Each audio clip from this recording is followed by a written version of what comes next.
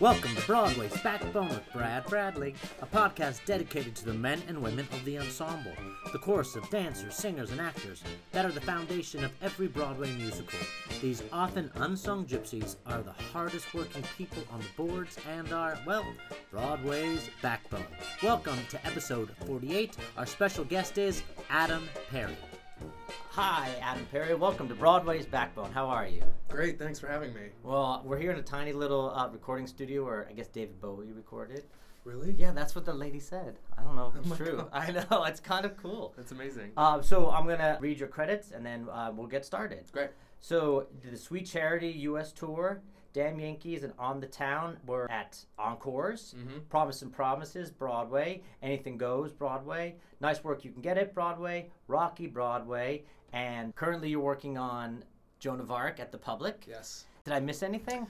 You missed two shows, actually. Oh, see, yeah. IMDb. Wicked on Broadway. Really? They Yeah. don't have that? Yeah, that was my Broadway debut. Was Oh. Wicked. And then I did Chorus Line, too, on Broadway. Really? Just the very end, though. I was in it for like 2 weeks. Oh, still, but that's still a major. Yeah, I need major to credit. contact IMDb. It's actually like it takes a lot of work to do it. Yeah, I know. Yeah. They should just know. Well, where are you from and how'd you get started? Well, I was born and raised around Knoxville, Tennessee. I was born in Knoxville, and then I was raised about an hour and a half north in a little town called Speedwell, Tennessee. Ah. And it's in the mountains, and it's very far from any airport. Yeah. So how in the mountains did you decide that you wanted to do musical theater? Okay, well, it started when I was basically as far back as I can remember, I was obsessed with music.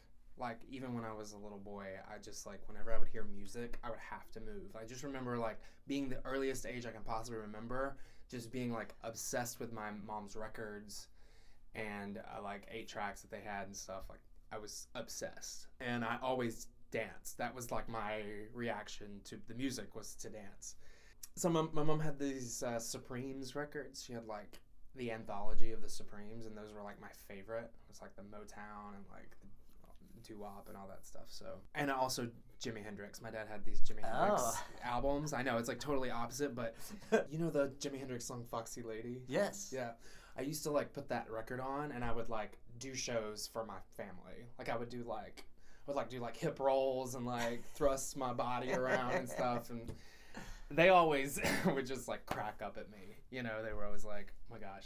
So I was kind of always putting on shows, always, like, building haunted houses, you know, and, like, putting on scary music, and there's this always, like, very theatrical kind of thing. And, you know, my family was always, like, you know, pretty receptive of it. They were kind of like, okay, you know, and I just thought it was normal for me to be that way. You know, I didn't think there was anything wrong with it. I was just kind of like being me. That's how I wanted to act.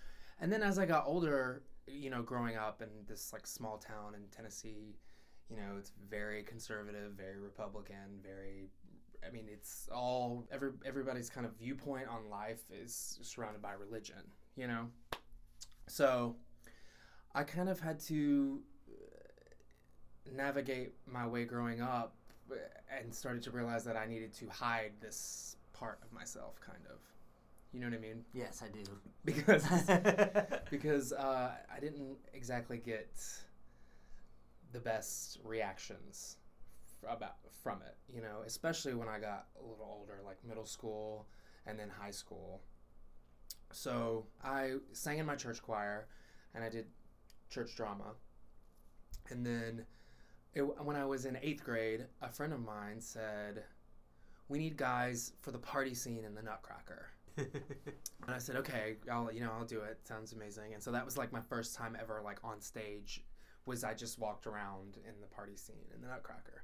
And they had hired like these 2 ballet dancers from Knoxville, which is like an hour and a half away, to come and be the Prince and the Sugar Plum Fairy or whatever. So I was watching them off stage and the music was so beautiful and I was just like, this is the most incredible thing I've ever seen. Like I was just like completely enamored by it and was like, I was just like, I have to do that. Yeah. But, you know, it was just really kind of a tough journey to get to that point, because all through high school, I was basically just felt like I needed to play sports to fit in. You know, it was like kind of what I needed to do. You know, a couple friends of mine were like, you should take a dance class, you should try it out, you should try it. And I was like, no. Like, of course, all girls, basically, Right. you know. And I was like, I don't really know if it's a good idea, whatever. So I did it for like I took a couple of jazz classes. You know what I mean? You know, kind of the guys at my like high school found out, and it was like just all the teasing, just ridiculous. I mean, I was already getting teased enough because like all the girls loved me and I was like the best dressed. You know what I mean? So like, so I was already getting teased because all the jocks were like pissed that you know, I was getting attention from these girls, which, you know, obviously they had nothing to worry about because. But did you know at that time? No, not at all. I mean, it was just something I didn't even, you know. Think about. Yeah, I didn't even clock it. Yeah. It's just like, no. But then I stopped. I was like, I'm not doing the dance class thing anymore. Like, no way. If I'm going to get made fun of, like, this is not worth it. So I was, like, trying to, like, still play sports and stuff. And I was also, like, really deep into, like, religion at that point, too. Like, Southern Baptist. I was, like, in church all the time, you know. And then I got to college. And when I got to college, I went to East Tennessee State University on academic scholarship. Because my brother went there, and it was just kind of the place to go because I was getting a free ride, and, you know. How were you getting a free ride? Academic. You were smart and you could play sports? I mean, I wasn't that great. Oh, I was pretty good at soccer. Oh, okay. Yeah, tennis, I was terrible. I played tennis in high school, and I was the last seat on the team. Wow. I was like the 12th seat on the team. Right. Well, that's impressive that you know what I mean, for being an arts person, that you also were so academic. That's. Yeah, I guess so, yeah. I hated school. Right. You know what I mean? Like, I wanted to just dance. I just wanted to dance around and, like, act and, like, be theatrical. But, like, I had to, like, go and take, you know, calculus. And I was miserable. I hated it. But I got through it. And, you know, I got to college at East Tennessee State University. And I started meeting people from around other places. You know, in any university, no matter where it is, you're going to meet people from a lot of different backgrounds and cultures and religions and all this stuff. So I just started to realize, like, wow, there's a lot of other things in the world besides, you know, what I was experiencing at home. And I actually met this girl who was she was a dancer, and so we would go out, like, me and my friends would all go out dancing like every Thursday night, you know. And she was like, "You're a crazy good dancer. Like, what are you doing? Why aren't you a dancer?" And I was like, I don't know. I didn't really think that was really an option for me, you know. Here I was, like, a business major or something, you know. She was like, "No, you are really a great dancer." And I was like, "Well, it's like my favorite thing to do in the world." So, and she was like, "Well, you should be a dancer." And I was like, "No, I can't do that. So, you know, freshman year passed, and I was, like, thinking about it a lot, and I decided to get involved with the theater department on campus, just, like, dip my toes in the water while I was still, like, a business major, you know. That basically was kind of just, like, set a wildfire, basically, because when I got into the theater department at ETSU, the head of the theater department, who I wasn't necessarily very fond of, he was very tough, but he told me, he said, you know, if you're a male dancer in the business, you'll always be able to get work, most likely. And here I am, you know, thinking that, well, if I could just get a job at Dollywood, like, my life would be complete. Because when I was a kid, we used to go to Dollywood all the time, and we would see all the shows. Oh, yeah. And I was obsessed. I was like, my dream in life is to be in Smoky Mountain Christmas in Dollywood. Like, to be in that show. I've actually heard people say that before. Really? From that area. Really? Yeah. No, it was my dream because the show was, like, so beautiful, and I love Christmas and whatever. He said, you know, you'll always work. So I said, okay. I remember I came home and I told my parents, I said, you know, I really don't think I'm going to be happy unless I'm performing. And it was like the first coming out. You know, it was like, what? Like, what? And I was like, I'm sorry. I have to do it. It's like in me. It's like, it's in my blood. I have to do this. They were very reluctant at first. but I just kept working, and then I was still in school at the time, and I started taking all these dance classes like on the side and everything, and all the dance studios in the area were letting me take for free. Oh. They were like, "Oh, we need guys. We need a guy." Yeah. Whatever, you know. So I actually got a summer stock job that following summer at the Lost Colony Outdoor Drama, which is in North Carolina. And that's when I like really was like, oh my gosh. And then my parents came out and visited. They saw the show, and then they started coming around and was like, okay, you know, because I was like, I want to transfer schools. I want to go to a school with a dance program. And so I ended up going to Western Kentucky University for the last 2 years of college. I was working summer stock like every summer after that, and just got better and better and better, and was just hell-bent on dancing on Broadway. That was like what I wanted to do. Yep. I was like, I have to do that. And so I moved to New York right after college. I went on the national tour of Cats, the Troika non-equity tour of Cats for a year. Which cat were you? Alonzo. Okay. Yeah. I just saw it, actually. I just saw the revival. You did? It was amazing. And I was like crying because that was my first big job. Oh, of course. You know? Yeah. And then, just like things happened. And then I did a workshop in the city. And then I went and did another show. And then I got the Sweet Charity National Tour. And that was Wayne Salento. And then when I got back to the city, they were like, oh, well, you should come in for Wicked. Auditioned for Wicked and got it. Wow. Yeah. So what was it like making your Broadway debut in a huge show like Wicked? It was pretty epic. I mean, I had seen Wicked maybe like 3 times before. I had won the lottery. Literally like 3 times. I had seen Wicked on the front row, like right after it opened. I was like up here auditioning for Cats or something, like when I was still in college, and I saw the show, and my mind was blown. I was like, this is the coolest thing I've ever seen. All the cast, all the dancers in the show looked so cool. Yeah. Like, and the movement at that time was like really, kind of contemporary for Broadway. Yes. Like, we really hadn't seen that kind of movement on, and so, and I knew that like that's the kind of movement that I just like live in. Like, I love to dance like that. So when I saw the show, I was like, I will never be that cool. Like, when I saw the show, Really? I said to myself, Yeah. I was like, those people are amazing, and I will just never be that cool. Those people are amazing, and I'll like, I was like, I would die to be in this show, but I don't think I ever will, because I don't know why I thought that in my head. It probably motivated me even more. Yeah. But then when I ended up being that person on the stage, was like such a crazy moment.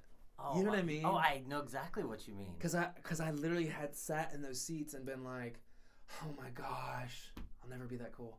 And then I was one of those people. You were that cool. Yeah. And did you get your equity card for Wicked?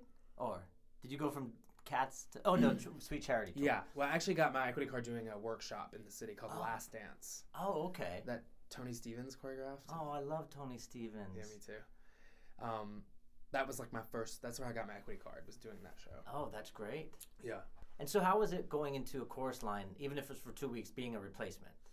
Well, when they announced that they were doing this revival of Chorus Line, which was, I don't know, 10 years ago or something? Yes, I mean, it was, so, yeah. I think I was just getting off Sweet Charity or maybe something, and I did Chorus Line in college when I transferred to Western Kentucky. That was my first musical that I did there. And I played Mike, who's Italian. I don't look Italian at all, but like, I have to be seen for this. So I went in for this revival of a Chorus Line, and they kept calling me back. Now, have you seen Every Little Step? Yes, I have. Okay. So they started like taking interest in me because I kept getting closer and closer to the end. So they were like, okay, we're going to have some cameras that are going to follow you to your work. Because I had like a part-time job at the time. Right. And like they came to my apartment in Astoria and interviewed me on my couch. Oh my gosh. They followed me around the city. Like the day of the big audition, they like followed me into the audition. Like, because the very final day of casting that was on stage at the Broadhurst. And there was cameras and everything. And there was maybe like, I don't know, 30 or 40 of us. And I was up for Dawn, actually. Oh, okay. Yeah. I had originally read for Bobby and Dawn, and then at that point they were just looking at me for Dawn, which I would kill to play Bobby now. You know what I mean? Yes. Like Bobby is like I'm like dying to play that part. You know, at that point in my career, I got really emotionally attached to things. Yes. Oh. So I was really just, I thought like that was going to be my Broadway debut, was the revival cast of A Chorus Line. You know what I mean? So we were on stage, we went through the whole process, we did everything, and it was an amazing experience, but then I got the call the next day that I didn't get it. It was like devastating. You know what I mean? Oh, yeah, definitely. Stakes were so high. You know, the stakes were so high. But then, like I said, later on down the line, right before the show closed, they called me up and said, we need a replacement for Dawn for the last 2 weeks. And I was like, yes! And I'd already done Wicked on Broadway. Okay, so yeah. I'd done Wicked, and then I had left to do Damn Yankees at City Center. Right, yes. And they called me when I was doing Damn Yankees, and they said, we need a Dawn for the last 2 weeks. Will you come and learn the show and do it? And I did. I learned the entire show, like costumes made, the whole shebang for 2 weeks of shows. But I did it. You did it. And are you seen in the movie? Yeah, you can. There's parts where you can spot me in the movie, but like all those interviews and stuff they did with me didn't make it. They didn't make it. No. Well, you mentioned being heartbroken, because I know I get heartbroken over not getting stuff. Has that changed? You said you used to get devastated. Where are you now with that? Because I know I still get attached to stuff and devastated. Yeah, I think it's inevitable in a way. I think I'm just better at handling it now, because I still get attached to things. I don't know. I go back and forth. There's a part of me that's like, it never gets easy. Mm-hmm. You know, I was up for 2 big shows this past year. I was up for Miss Saigon and Natasha Pierre in The Great Comet. Made it to the very end for both of them, and didn't get either of them. And it was tough. It was still really tough. You know, even though I ended everything worked out because I got this amazing job at the Public doing Joan of Arc, but I think I actually cried when I found out I didn't get Natasha Pierre. Oh. Because that audition process was like really intense, really long, and super fun. Like I was like, this is going to be such a fun show to be in. Oh. Well, who knows? I mean, you went into Chorus Line, right? So it might go into that. It might come back around. It definitely will. We'll see. So with Promises, I remember there being a lot of hype about gay men should not be playing straight, and with Sean Hayes. Yeah, that's right. And how do you, being part of that show, but also as a person, do you feel like do you change your persona when you're performing? Like, I have to butch it up, or are you comfortable in your own skin when it comes to like gay playing straight? That's a good question. I feel I do feel comfortable in my own skin, but I definitely do butch it up for different characters. You know what I mean? Yes. Like different shows and things. And I played Dawn in A Chorus Line, who's like the butchest one of all. You know what I mean? And the reason that I think I'm so good at that is because I had to do it for so many years of my life growing up in Tennessee. Yes, exactly. Yes. Or else get called terrible names and beat up. Yep. So it was a survival method. It's a way of surviving. That makes complete sense. Basically, is to play straight. So, like, I had all those years doing it, so now it just, like, comes super easy to me. I'm just like, oh, well, yeah, I'm just going to click into that mode where I'm like, you know, because it's also kind of sad, you know, just, this is the way it works, is that we have to appeal to a broad audience. We have to be these kind of, you know, caricatures of gay, straight, whatever. You know what I mean? Yeah. When actually people in real life are much more layered.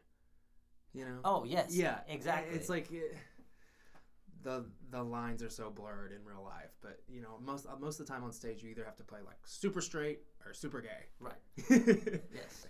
So with Anything Goes, it won the Tony for Best Choreography. How did it feel being part of a cast, a dancer in a show that won the Tony Award with Kathleen Marshall? I mean, that just makes me a sense of pride. Yeah. Anything Goes, I would say, is probably my favorite Broadway theater experience I've had, because it came as a bit of a surprise to me, because I was doing Promises at the time when they started auditioning for Anything Goes, And then after Promises, or they were in the same season, they were also doing How to Succeed with Daniel Radcliffe. Oh, right, yes. And a lot of people from Promises went on to do How to Succeed because it was the same director choreographer. So I was kind of like, oh, well, I'm sure I'll move on to How to Succeed as well. I mean, yeah, why not? I don't know. I was just feeling confident about it. I felt like I was doing a great job, and I was like, I'm sure I'll be moving on. And I was like, I don't really need to audition for other things. You know, it was kind of a silly thing to do, but my agents were like, no, you should still be auditioning for other shows just in case, you know, whatever. I was like, okay. So I went in for Anything Goes, and I just was I wasn't stressed out about the auditions. I was just kind of like, well, I would do this, but you know, because I know I'm going to be doing that, which was, you know, stupid of me to think that way, but you need confidence. It was it's more also like good to be confident. Yeah, it was also just more like wishful thinking. Oh, okay. You know, I was just like, oh, I really hope that I get to move on and do How to Succeed, because that's, you know, I don't know, I just loved that group of people and working with that director choreographer. I just like enjoyed it so much, and I was like, I don't know, it was a kind of a, you know, wishful thinking and also confidence. I don't know, but I ended up getting Anything Goes, and I was like, oh, okay, well, I know I have that, but I'm sure I'll be doing, you know, How to Succeed, whatever. So I went through all these callbacks for How to Succeed and didn't get it. And I was like, oh, well, I guess I'll do Anything Goes. As if it was like, you know, I don't know. When actually that was the most joyous, amazing experience I've ever had. Really? Yes, absolutely. Because the choreography was so fun to do, so good. Sutton Foster was like a dream. Joel Grey was amazing. It was just a beautiful, fun show. And people loved it. And that was like, when I say it was my favorite Broadway theater experience, it's because I just have never got to experience people get so much joy out of theater. Because the show was so bright. Yes. Like, it was so bright. And the audience was so close to us. And like we were doing, you know, the big number at the end of Act 1, and I would look at people in the audience who were crying from us tap dancing. Oh, yeah. You No, know? I saw it from our seats and was just blown away. Yeah. Yeah.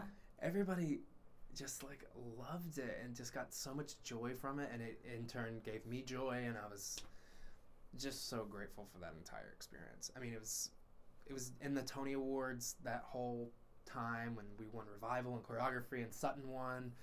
It was just like magical, you know. Oh, yeah. It was just like magic. Yeah, it's exactly what you said you wanted to do. And I want to dance on Broadway. Right. Like, that's what you think of when you want to dance on Broadway. Yeah, that was the ultimate. Yeah. It happened. Like, I was in that sailor costume with those tap shoes on, up on the Broadway stage, you know.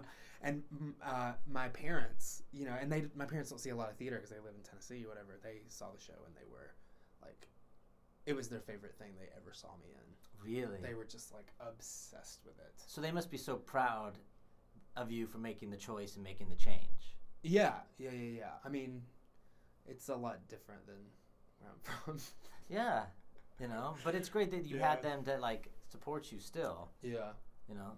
Yeah. So your relationship with Kathleen Marshall obviously must have been good, because you also went into Nice Work If You Could Get It. Yeah. She kind of took a few of us from Anything Goes over to do Nice Work If You Can Get It. So yeah, I was very grateful that she was loyal to me in that way. Oh, you know, yes. To do another show, and then that was like you were saying, the original. I was in the original cast of that. Yeah. So how much fun and how different is it to be an original cast that's not a revival? It was really fun. I mean, it's just great to be able to create your own character. Yeah, you're in that Adam Perry track. Right. Yeah, exactly. It's just like really cool. Yeah, I mean, I really enjoyed it. I mean, that show was an original show, but it was like an old school show. Right. It was kind of, you know, it was all Gershwin music. What I'm doing now at the Public Joan of Arc is very collaborative, and we're very much creating our own roles in the show. Nice. Just like a dream come true. Oh, yeah. You know, it's really, really cool because it's never been done before. Yeah, so I mean, that's really, really and it's original. really, you know, cutting edge and contemporary, so we just get even more of a kind of free reign to create who we are in the show. How do you know when it's good to say, I'm going to make this choice, and what makes you decide, oh, should I ask? I mean, because there's a whole process Right. of like saying, what you want to bring to the table? I think that just comes with experience, really, because I think in the past I would not be as courageous to make choices. And now, just being a bit older and been in the business for so long, I just kind of go with my gut instincts a lot of times. And then if they don't like it, they'll tell me, you know. Because I think that's, so many people that are growing up and they want to be in the ensemble, they don't realize that as a dancer in the ensemble, you get to act, you get to make choices. Yes. They want you to create. They just don't want you to blend in, especially now. They want normal people. So I always think it's important to know that, make that decision to be like, I want to be different. Yeah, I think that's a great point to give to young performers who want to dance on Broadway or act on Broadway, do anything on Broadway. I think the direction of where it's going is real people. I feel like there was a time when there were programs that were just like kind of turning out these kind of robotic, you know, they can belt high C's and they can kick their face and they can read, you know, do a Shakespeare monologue, which is all great. But I don't know, I just think that people respond more to real people. Yeah. Who come in and, you know, aren't exactly so polished. Right. You know what I mean? I do. And then on the flip side, there are shows like Anything Goes that want everyone to be a polished, sexy sailor. Right. You know, and so then you have Joan of Arc where it's men. And right. So it's very different. Not everything is just blending in. I also think you have to be very educated to know, like, what you're going in for. You know, like, if I was going to go in for Anything Goes, I'd probably wear, like, t-shirt tucked into some black pants for the tap audition. But if I'm going to go in for Joan of Arc at the Public, which is, you know, a David Byrne rock musical, like, I'm going to, like, wear tennis shoes and, like, maybe some baggy sweatpants and, like, a tank top, you know. Right. Just a little more edgier, and I think you just have to be really educated on who you're going in for, what you're going in for, and what you need to bring to the table. On top of being very talented, you're also very, very good looking. I know you're being embarrassed, but you're he's not saying it, I'm saying it. People know that you're handsome, but you also are very good physique. And I know that's more of a blessing than a curse. That comes with a whole different pressure. Yeah. Because your body and your image and everything like that is also a full-time job. Yes. How do you have to keep up that when you add that, like, okay, now I'm known for being handsome? I think I discovered kind of halfway through my Broadway career that the direction of what they wanted chorus men to look like was, like, changing. Right. You know what I mean? I was like kind of skinny and whatever when I first moved to New York. I had like a very much of a dancer body. It wasn't like ripped or muscular or anything like that. And then I realized I would go to these auditions and I would be like dancing circles around these other guys, but they were getting the jobs because they had like big arms and chests and biceps and, you know, they were all worked out and stuff. And I was like, okay. So I started going to the gym. I mean, I love fitness. Like I love fitness. So it wasn't that hard for me to get into it, but it definitely kind of changed my trajectory a little bit when I started like really working out. Like people started like really seeing me in a different light, and like Broadway Bears asked me to like be a lead strip, you know, and I was kind of like, okay. Like, but there's also the flip side of it is that now people just expect you to be at that level all the time. Right. So like, if you can't let it go. There's a maintenance that has to happen, you know, and it's a lot of work. Right. You don't just wake up and, you know, have an 8-pack. No, yeah. I mean, I could do laundry on your stomach. Not right now. Oh, okay. Not after the holidays. Well, good. I was going to ask, I was like, have you eaten a pizza ever in the past 5 years? Yeah, I had like a pizza like 2 days ago. Okay, good. That's comforting. Because I know, because at one point, like you were saying, you're like, am I being called in because of my talent, or I'm being called in because of Broadway Bears? Yeah. Yeah. I mean, that's happened to me a lot too, where sometimes I question my talent because I'm wondering, okay, are they hiring me because they like think I'm handsome and have a great body, or are they hiring me because I'm actually talented? So it kind of makes you question it sometimes. Cause, I bet. You know, it's weird. Right.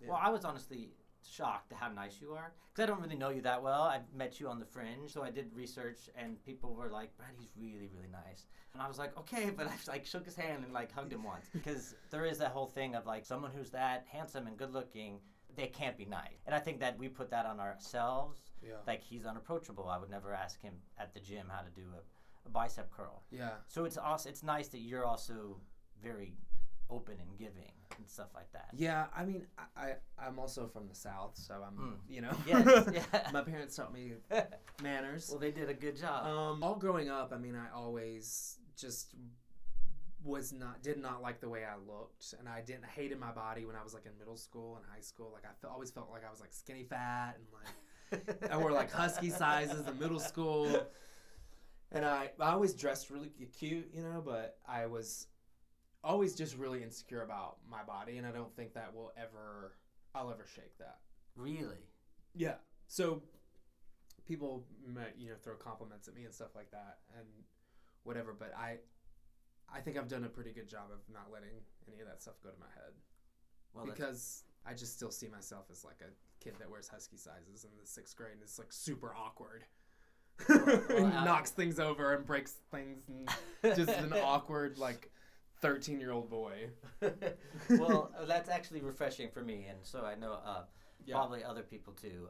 So with Rocky, there's a big talk of the town because a lot of people, they had two opinions of it. One, it's not a good show, and two, it's the best 15 minutes they've ever seen. Mm-hmm. So how was that whole experience of Rocky being such a, I don't know, dichotomy, is that the right word, of being like a weird experience? Yeah, Rocky was, wow, that show was so amazing. We all thought when we were in rehearsals, every single person in that room was like, this show is gonna be huge.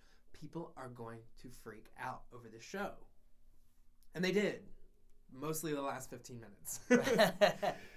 But it was also, you know, one of those situations, it was we were the original cast, you know, and so we kind of got to create some stuff in the show, like characters, whatever, and it was just such a massive undertaking. The set, the wigs, the makeup, the you know, everything was just, it was a crazy, crazy process putting all that together.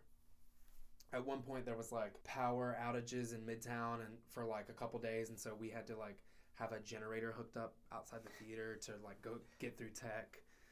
I mean, it was a very tedious, long process to get that show up, and we all believed in it 110%.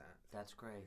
Like the story of Rocky. We were like the little show that could. We felt like, you know, we were like, we have all these things happening that's going wrong with our sets and all this stuff, and like people are saying bad things about our show, but we don't care because we think it's awesome.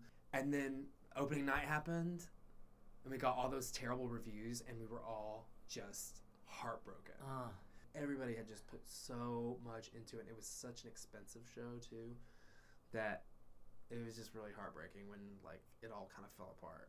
Yeah. But we all knew that no matter what, everybody was crazy about those last 20 minutes of the show. Oh, I mean, that's everyone talked about. I didn't get to see it. I was so disappointed that I didn't get to see it. But. Yeah, it's just something that will never like be erased from my memory. It's just amazing that I was experiencing that 8 times a week because you know, the entire theater transformed. The interior of the theater just basically transformed. There were like jumbotrons that came down. Ring came out, and it was like all of a sudden you were like in an arena. And we, like 3 or 4 of the actors, including me, we were like cameramen and crew. Like we had like cameras and mics. Oh, cool. And they all actually worked. So what was coming through the jumbotrons was actually coming from the cameras, and like the 2 actors who played the 2 leads, they couldn't have mics because they were punching each other. So all their lines in the fight, I had to pick up with the boom mic. So I was like running through the audience and like putting the mic in, and they were like speaking into it, and there was like blood and sweat like flying off the stage. Oh, wow. It was amazing. Did you guys record an album? Cast album. Cast album? Yeah. And how was that? How many cast albums have you been on? Let's see. Promises, Nice Work, Rocky, Anything Goes. Oh, that's great. So 4, yeah. And how is that? Is that just thrilling to be in the recording studio? Yeah, it's really cool. It never really got old. Oh, for me. no, absolutely. I always thought it was like super cool just to be in there. So we've talked a lot about your dancing and training and stuff like that. Oftentimes dancers aren't comfortable singing. Where do you lie with your singing as a male dancer? Are you also an accomplished singer? I sang in my church choir growing up. Oh, okay. I never was like a soloist or anything like that, but like I could always kind of carry a tune. I'm definitely not a musician. Like I don't like read music or anything, but I think I'm a good singer. But it was a long arduous journey to get me to the point where I was good at auditioning. Mm. Because that's a whole nother thing. You know what I mean? As Yes. a dancer, being like, okay, now you have to open your mouth and sing alone in a room with a piano. That was, oh my gosh, it took me forever to get good at that. Because I would get so nervous and I would just blow it every time. Really? Yes. But then I got to the point where I just did it so many times that then I just kept putting myself in that uncomfortable situation of going into a room and doing that I just got to a point where I started to not care. I would just be like, you know what, I've got this. Because in my voice lessons I would like sing my face off, Right. and then I'd get into an audition room and I would just crash and burn. And so then I got to the point where I just got frustrated, and it was just like, Adam, why do you keep doing this to yourself? You get in the room and you choke. Like, what is the problem? So just did it so many times that I got to the point where I was like, well, I don't care. I'm just going to go in and do what I do. And if they don't like it, then screw them. And then that's when I started singing well in auditions. Wow. So you just needed that turning Yeah. point. And now I feel like I'm like really good at it. That's great. Yeah. Yeah, no, my audition skills goes in and out. I feel like it's a practice. You have to practice and fail in order to get good. Yeah. Yeah, definitely. You know, but you have to sad that you have to practice and fail in front of people. I know. Sometimes important people. I know. So what about understudying? Have you understudied at all? Not really, actually. I understudied when I was on the Cats tour. I understudied Monkastrap, which was kind of like the biggest role that I've ever understudied. But on Broadway, no, not really. Just like little bit parts. Right. I understudied once or twice, which, to be honest with you, I'm okay with. Because, I don't know, I would understudy, but I'd rather play the part. Yeah. And it's not me being like, I'm not being like conceited about it. No. It's just that I don't think I have the nerve to be an understudy. I don't think like my nerves would serve me well in that situation. Oh, okay. Like I'd rather be like super comfortable in the part and I feel like I would nail it. But being an understudy to me is like there's just too much like nervous energy around that of like constantly being like, okay, am I gonna have to go on? Am I not gonna have to go on? Like, Yeah, no, it's nerve. I just like to be prepared. Yeah, no, that makes sense. Yeah, so it's fine. Yeah. So with the show like Moonshine, which was the Hee Haw musical, Yeah. there's a lot of hype around, oh, it's coming to Broadway or whatever. How is it doing the show that out-of-town tryout and you're crossing your fingers doing that type of experience? I've done that, I think maybe like 4 or 5 times now with Oh, shows wow. where I did the out-of-town run and it didn't make it. It's a show called Dancing in the Dark in San Diego. A show called Last Goodbye in San Diego. Moonshine. That's really tough, I think, because it's kind of like I was talking about with Rocky. You put all this time and all this energy into it, and you really hope it's going to come to Broadway. Last Goodbye, which was a show I did in San Diego, was so amazing. It was such an amazing show, and it never made it. And Moonshine actually was a riot.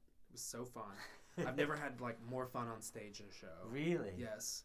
And it didn't make it either. So it was just really disappointing. Yeah, because when you read your bio, I just assume, oh, he's had success. And now talking to you, I'm like, wow, you've had almost as many heartbreaks as you have success stories. Yeah, definitely. I would definitely say so. And does that grieving process get easier as you get older and more experienced, or is it still just as hard from... I think it's still just as hard. Yeah. Yeah, definitely. I mean, when you put so much time and energy into something, you're just bound to be bummed when it doesn't like come to fruition. Right. You know. But then also with the creative process, there are labs or workshops. You just did a lab workshop of Romeo and Michelle's. Yeah. So what's the experience like that where it's not even a full production? It's just you're in a room going, let's see what happens. How was that experience? Yeah, that's pretty fun. I actually did 4 workshops last year. Wow. Yes. I did Romeo and Michelle's High School Reunion, Escape to Margaritaville, which is the new Jimmy Buffett musical. I did Joan of Arc, and then I did King Kong, which is supposed to come to Broadway, I think, in a couple of years. Oh, really? So, yeah, those processes are cool. It's very creative, which I enjoy, just to kind of make the part work for you. Just like I was saying, getting to create a role. Yeah. That's basically what you get to do in a workshop, It's just tough with workshops because, I mean, my favorite thing to do is perform. I know some people, love the process more than performing. Yes. I'm more of I like to be on stage performing. That's what I like to do. So that's kind of tough with all these workshops because you never get to that point. you're just in a room doing it, and then you might do a presentation at the end for a bunch of producers, but you don't get to like perform it. Right. So in this day and age right now, I hear you have to have a media presence, or you have to have this many followers, and some people think that's really important and some people don't. After we met, I friended you and I follow you. It seems like you know what media presence is. Yes. You have to add that on top of like going to the gym 8 times a week, and you have to have a media presence. So how is that with you? I have found that branding yourself in show business is really important. Some people may not agree and some people would, but I just think it's part of your brand. You know, your Instagram or your Facebook or whatever, it's inevitable that creatives are going to see your stuff. You know, I actually got a modeling agent through my Instagram. You did? Yeah, well, I'm with Wilhelmina. I'm signed with Wilhelmina Models. And they saw me on Instagram and messaged me on Instagram and said, hey, we would like to have a meeting with you. It's pretty cool. I mean, it's worked out great for me. Right. It's not something that I'm like actively like trying to do constantly. Right. But I'm not like hands off about it either. I kind of am just in the middle. Like sometimes I will like try to get my name out there more and whatever. And then sometimes I'm just kind of like, whatever. Yeah, no, because it's very interesting because I recently did a show where that part of it was so important. And I was like, oh, no, it's not important. And then I took Mary Sugarman's class, and she's like, yeah, you have to have a media presence. And I was like, okay. So it's interesting to hear from you that it is important. Yeah, it's like part of your brand. Yeah. You know, it's like, what does he have to offer? It's at access of everyone's fingertips. Right. Every room that you go into to audition, like the people behind that table, directors, choreographers, producers, whatever, can be like, oh, Adam Perry, let's see if he's on Instagram. Oh, there he is. Oh, let's look at his pictures. Oh. Do you think they look or at how many followers? Do you think that's important too? Maybe like after a certain point of followers, maybe if you have like, I don't know, 25,000 followers, they'll be like, oh, we should put him in our show because he's kind of famous on social media. Right. You know what I mean? Yes. But also maybe they just look at your stuff and say, oh, what kind of person is this? What is he, how does he like to represent himself in the social media world? Right. You know, which is kind of annoying, but it's just the state of the world. Right. You know? Yeah. But the little bit of what I've seen you represent yourself and meeting you now, you honestly represent yourself kind of nice and fun. I feel like there's a whole fakeness that people put on social media. Yeah, there's a lot of thirsty people out there. So I find that so interesting, and you know, I mean, I'm just above the age group where it's important to me. Yeah, I mean, I just think some people, you have to kind of trust your talent sometimes, that your talent's enough. Yes. You know what I mean? Yes. So there's a balance, I think. Currently, right now, you're at the Public, and Yeah. the famous Public, doing Joan of Arc. Who's directing and choreographing that, and how's that experience going? It's the director is Alex Timbers, who directed Rocky. Oh, actually. And okay. the choreographer is Stephen Hoggett, who did all the fight choreography for Rocky. Okay. So they were loyal to me and asked me to come on to this project, which is really amazing, and I'm so grateful because I mean, I just wake up every day and I just thank my lucky stars that they asked me to do this project, because it is legit the coolest thing I've ever done. I just am so grateful I'm there because everyone is in that room is so talented. It makes me feel talent free. Well, no, obviously, if they're loyal to you, it's because you're talented and you're easy to work with and good to work with. Yeah. And so you have to give yourself credit, you know, Yeah. because I think that's amazing. So you've had a pretty amazing career. So if you had to pick one or two things that were like the most special moments, they could be anything. What do you think it would be? I would say maybe number one would be dancing. Anything Goes on the Tony Awards. That was dancing on the Tonys that year was crazy fun. That might have been the best one. Oh, absolutely. Yeah, and then number two, I would say like working on this project right now ranks up there pretty high. That's great. Yeah. And when does it open? We start previews February 14th. Oh, okay. And then we open mid-March. And right now it's running through the end of April, but we might extend through May. Well, this was an amazing interview. Thank you so much for doing Of course. that. At the end of each interview, I asked the person to pick a song. Yeah. Did you think I was going to make you sing? I was like, oh my God. I was like, well, if he wants me to sing, I guess I'll sing. I don't know if you know this about me, but I have a disco obsession. I don't know that about you. Yeah, I mean, I'm obsessed with disco, and I mean, I don't mean like wedding, like songs you would hear at a wedding disco. I mean like obscure, fun, Fire Island disco, you know, like, wow. because you know I lived on Fire Island 2 summers ago. I in didn't the know that. Pines. It was in the Pines for like 3 months. Oh, well, I'm a Grove person, so Yeah, I that's know, why I I never know. crossed paths I with know, you. I know. No, I'm joking. But I used to go to Lena Throwback Sunday Oh, okay. every Sunday night and disco dance. But I chose The Boss by Diana Ross. Done. You know that song? I don't think I do. Okay, because I'm a disco queen, so I wanted to play that. And also the lyrics are good because it's just about like things aren't always what you expect them to be in a way. The song is about kind of like love taught me who was the boss, basically. Yes. So, and I just think it's interesting. Just in my career, I'm 36 years old and I've been living in New York for 13 years, and just I'm constantly growing and changing and realizing that sometimes things that I really want are actually not what I want at all, and everything is always just kind of changing and shaping up differently than I expected, and it's always continue to grow. So that's why I chose this song. Well, thank you. And I love Yes. the fact that my favorite thing about doing this podcast is that I end up learning something. I'm recording it for strangers, but then at the end of each podcast, I'm like, I just got something out of this interview. So thank you for that. I learned and grew from spending this hour with you. Awesome. So have a good night and happy opening. Thank you.